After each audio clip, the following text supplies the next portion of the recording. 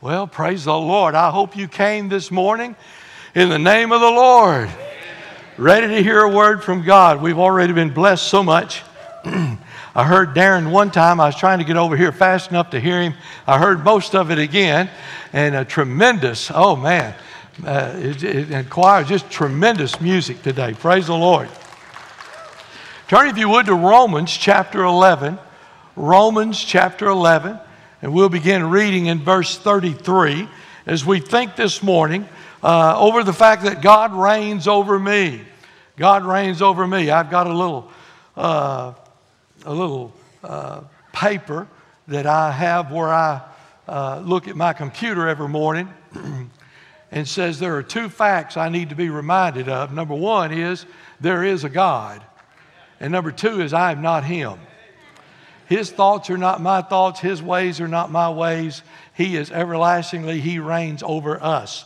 Beginning in Romans chapter 11, verse 33. Would you stand, please, in honor of God's holy, inspired, inerrant, all-sufficient word. The Bible says, Romans 11:33, "Oh, the depth of the riches, both of the wisdom and knowledge of God. How unsearchable are His judgments, and His ways past finding out. For who hath known the mind of the Lord? Who hath been His counselor? Or who hath first given to Him, and it shall be recompensed unto Him again? For of Him, and through Him, and to Him are all things, to whom be glory forever. Amen." Father, thank you this morning. How blessed we are to be in this place today. I ask you, Lord Jesus, to just fall fresh. May your Holy Spirit continue to minister to us, even as you've already done. And Lord, we'll thank you in advance for the souls that will be saved, the families put back together, the people who will be touched and drawn closer to you, and everything else you desire to do. Have your way in our life. In Jesus' name, amen. Thank you. You may be seated. Foundations are very important. I looked in my notes, and we were hoping to have a foundation in the children's building last January. And here it is. We haven't got it yet, but when we get it, it's going to be something to behold.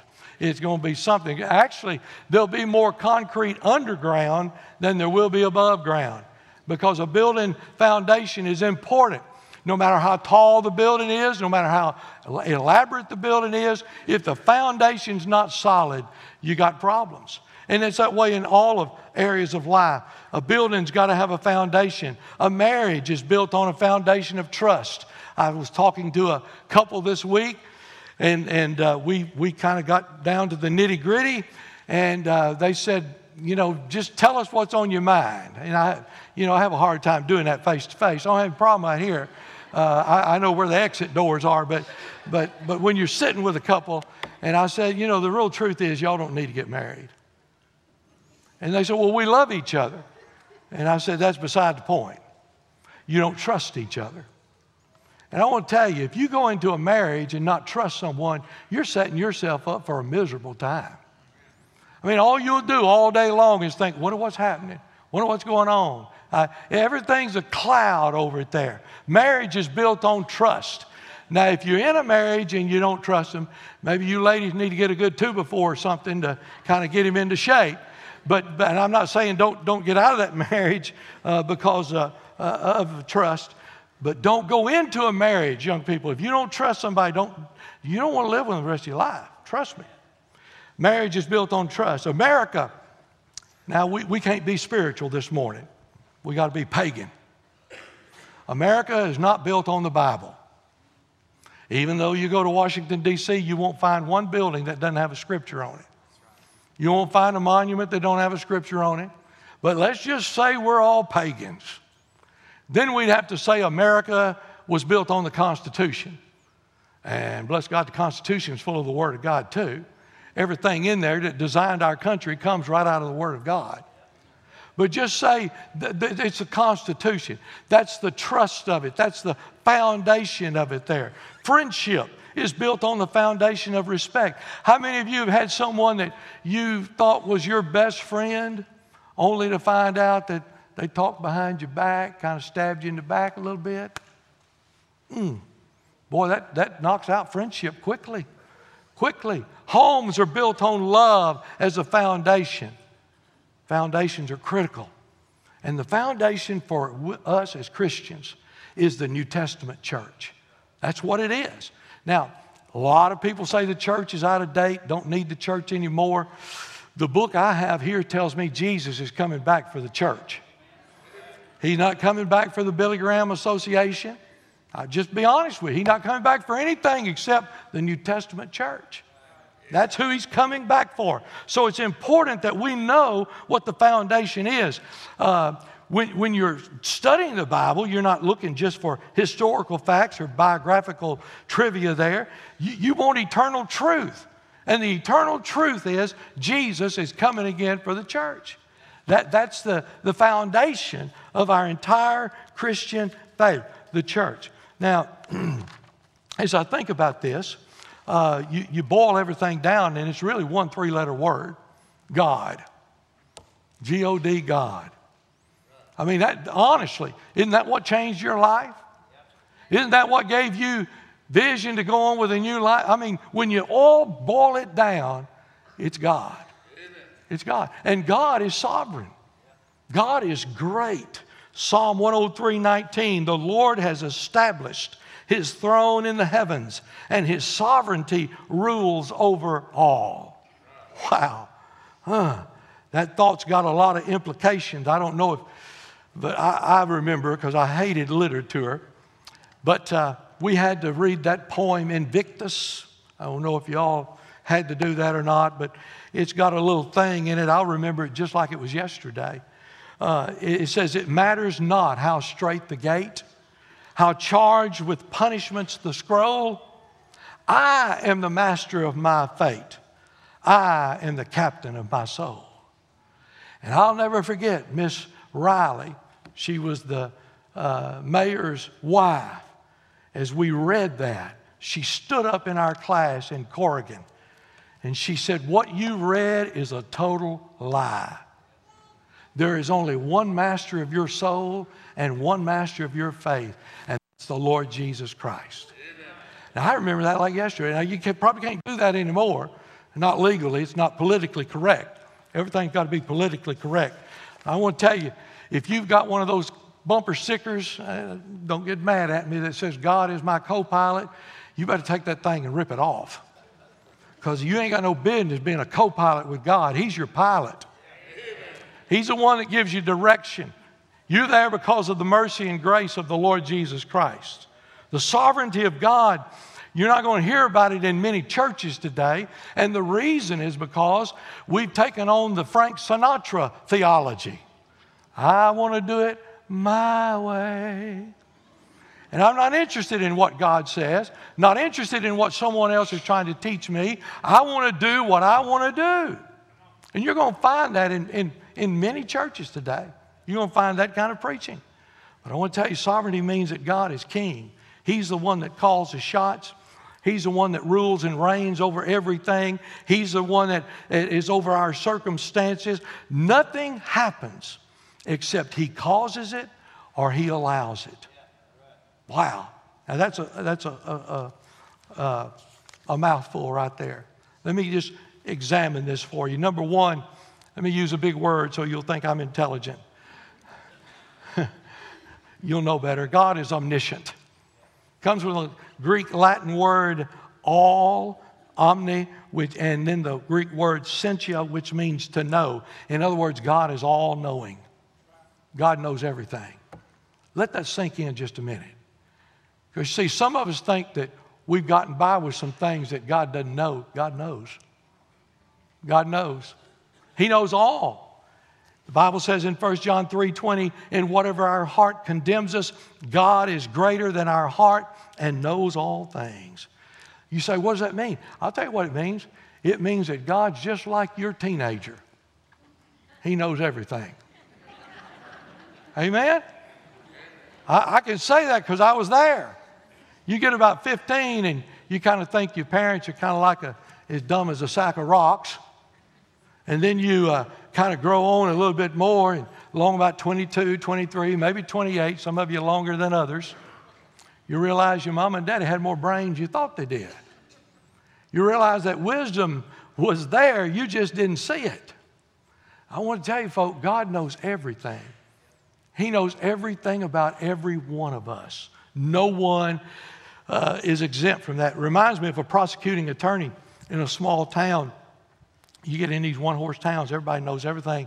And he called, the prosecuting attorney called a witness, Ms. Williams. And she was an older lady in the town. She was also kind of nosy and kind of a gossip. And he called her up to the witness stand and he said, Ms. Williams, do you know me? And she said, yes, I know you. I've known you since you were a baby. And he was smiling really big. And then she said, but I want to tell you, you've been a great disappointment to me. You lie, you cheat on your wife, you manipulate people, you talk about them behind their backs, you charge far more money than you're worth, and you don't have the brains to realize you're never going to amount to anything other than a 2-bit paper pusher. Yeah, I know you. Well, he was stunned, and he didn't know what else to say, but he looked over at the district attorney, and he said, do you know him? And she said, yes, I know him. I used to babysit for his mother and daddy. I changed his diapers, and quite frankly, he's a great disappointment too. He's lazy, he's got a drinking problem, he cheated his way through law school, he's single because no woman will have him, and he's one of the most crooked lawyers in this state. Yes, I know him. Immediately the judge pounded that gavel and said, you two guys come up here. He leaned over the desk and said, if either one of you ask her if she knows me, you're out of here. But I want to tell you, folks, God knows us. God knows us. He knows us very well. That's why when we talk about that word confess, we're confessing our sins not to a God to tell him what they are. He already knows what they are. That word confess is a Greek word that means agree. What we're doing is agreeing with God what our sin is. We're getting on the same level as God is there. God knows the what, the when, the where, the how. The Bible says, Proverbs 15:3, the Lord is watching everywhere, keeping his eye on both the evil and the good. Wow. He knows us, everything about us. Think about that. Sometimes I get weary when I come to praise the Lord because I know me. And I think it's just almost hypocrisy to raise your hands and want to shout and want to be excited about the Lord when I know what kind of life I have and have done. And you may, I just kind of quieten down a little bit and say, Lord, I'm sorry. And he'll say, what for? I said, Lord, I did this. He said, you confess that. I separated that as far as the east is from the west. Why are you wanting to drag it up? And once again, I can put a smile on my face and thank God for Calvary and this grace that covers my sins, past, present, and future. Amen. And I can continue to praise the Lord. He's omniscient. He knows everything. But he doesn't hold it against us once we've been saved and confessed our sins. Second thing in this scripture here is God is omnipresent. That means he's everywhere with everyone. For him, from him, through him, verse 36 says, and to him are all things. Now, the reason that it's all through him and in him and for him is you can't get around him. He's already there. I love the great sayings of Yogi Berra. Yogi was a tremendous, deep thinker. He said this, I've noticed that everywhere I go, there I am. Now that's deep. That's just deep. Well, I want to tell you something. Listen to me. Everywhere you go, there God is. You go to the height, you go to the lowest part. You sing a song so big you can't get over him, so wide you can't get around him, so low you can't get under him. That's the God we serve this morning. He is omnipresent. in a real sense, none of us really have true privacy. Now, you still need to let your shades down because your neighbors don't need to look at you. But quit trying to let your inside shades down because God already knows all about you. God knows where you went, where you're going, all about you. Jeremiah said, am I a God who is only close at hand? No, I'm far away at the same time. Can anyone hide from me in a secret place? Am I not everywhere in all the heavens and the earth? We can't be in two places at one time. But if we serve a Lord that can, He's everywhere. He's all places. Now, there's a couple of little twists here. Even though God is in every place, there's no place that can contain God. He's too big. I was sitting out on the back porch this morning just trying to finish up. You know, I'm doing shorter sermons, so now I spend my time trying to add to them a little bit. Has it ever dawned on you? I mean, there's some things God cannot do. But has it ever dawned on you that God has never created a rock so big that He can't pick it up? That's the kind of God we serve. That's the kind of God we serve. He's with us all the time, never leaves us nor forsakes us. Omniscient, omnipresent. Let me give you this last one. He's omnipotent. Omnipotent literally means all powerful. Sometimes people say that means God can do anything. There's some things God can't do. God can't lie. God can't contradict His character. He can't do something that's against His character at all. But He can do literally anything. His power knows no limits because He's infinite and He's infinitely powerful. Isaiah 40, do you not know? Have you not heard? The everlasting God, the Lord, the creator of the ends of the earth, does not become weary. He does not become tired. Can you imagine a God who never runs out of energy? I despise sitting around. But I tell you, when I go home and I get in that easy chair and I crank that gear shift back, I'm probably there for the duration. I'm there until I wake up again and then get up and go to bed. I see little kids running around. I think, man, if I just, Lord, just a little bit of that energy, just a little bit of that back. But you know, it doesn't take any more energy for God to create the heavens and the earth as it does for me just to, whew. That's how strong God is. That's how powerful God is. He never runs out of energy. He's omnipotent over anything you can imagine. Over nature, He can look at the Red Sea and cause it to split wide open. He has a power over the devil and all of the demons. And one day, He's going to imprison them in a place called hell. And He's going to take us up and we're going to live with Him for all of eternity. That's what we got to look forward to. All powerful. All powerful. All of these omnis that we've looked at, they all work together. God can do anything He wants to. He's omnipotent. God can do it anywhere He wants to do it. He's omnipresent. And God knows how to do it the right way because He's omniscient. So if all of this is true, where does that leave us? Well, what about us? I'll tell you where it leaves us. We have to understand that we're part of His equation, but He is the greatness of all. There's no one that can touch what God has done. There's no one that can believe like God. There's no one that can do what God has done.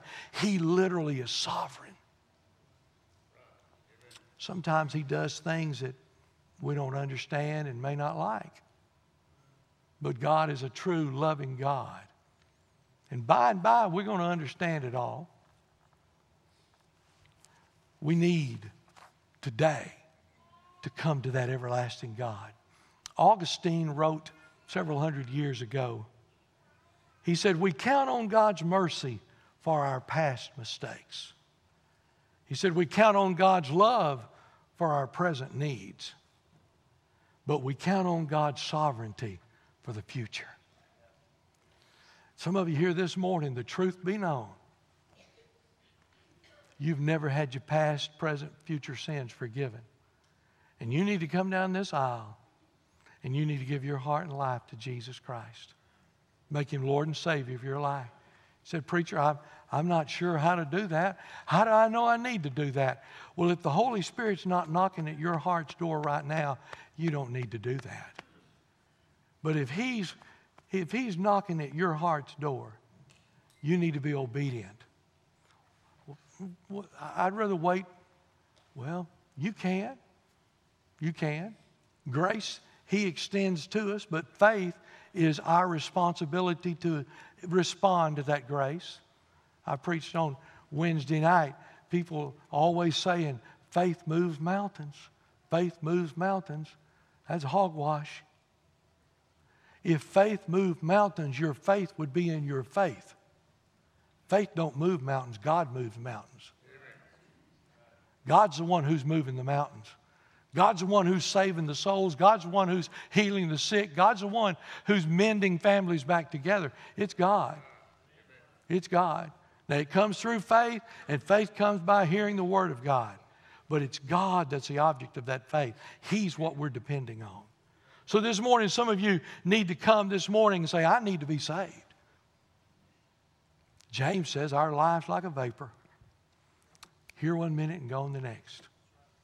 A lot of my prayer meetings with the Lord start out like pity parties. I begin to tell Him how bad things are.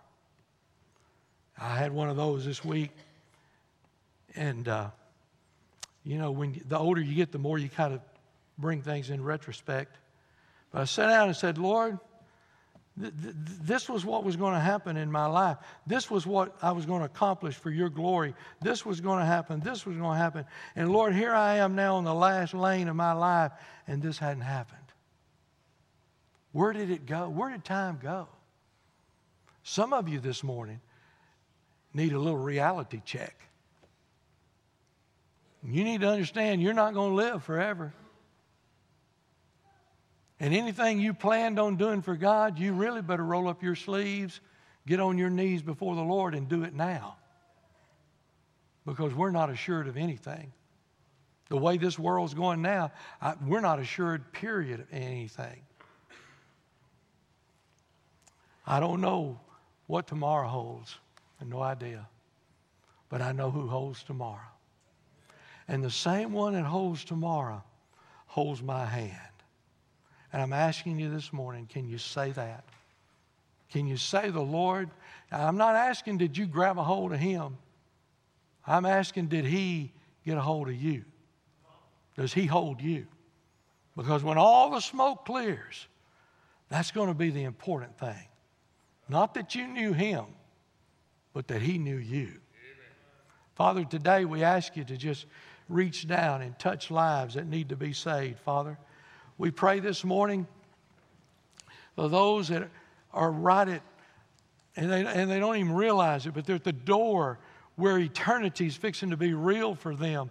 And they're not ready to meet you face to face. God, today, would your Holy Spirit be so powerful and so strong to draw them to say they need to be saved. Lord, there are others in this place that need a church home. Now I pray, Father, that if it's your will that this be their church home, then Lord, you move them today. If it's not, then God, show them where they need to be, plugged in and connected. Because Lord, we believe with all of our heart, the way things are going, what we see happening in our world, in our country, and the rest of the world, Lord, we believe you're coming soon. It's not going to be long. So help us to do all we can for you. Maybe there's some in this place that just need to come and kneel at this altar. Say, Lord, I've kind of let down, and I want you to recharge me. I want to live for you. I want to be a glory to the kingdom of God here on this earth. I want my family to know that I love you with all of my heart. God, would you let your will be done in every life all across this auditorium this morning? We'll praise you. Thank you in advance for it. In Jesus' name. Amen. Would you stand as Brother Aaron leads us? Come on right now. Don't wait. Christian, lead the way. Come on right now.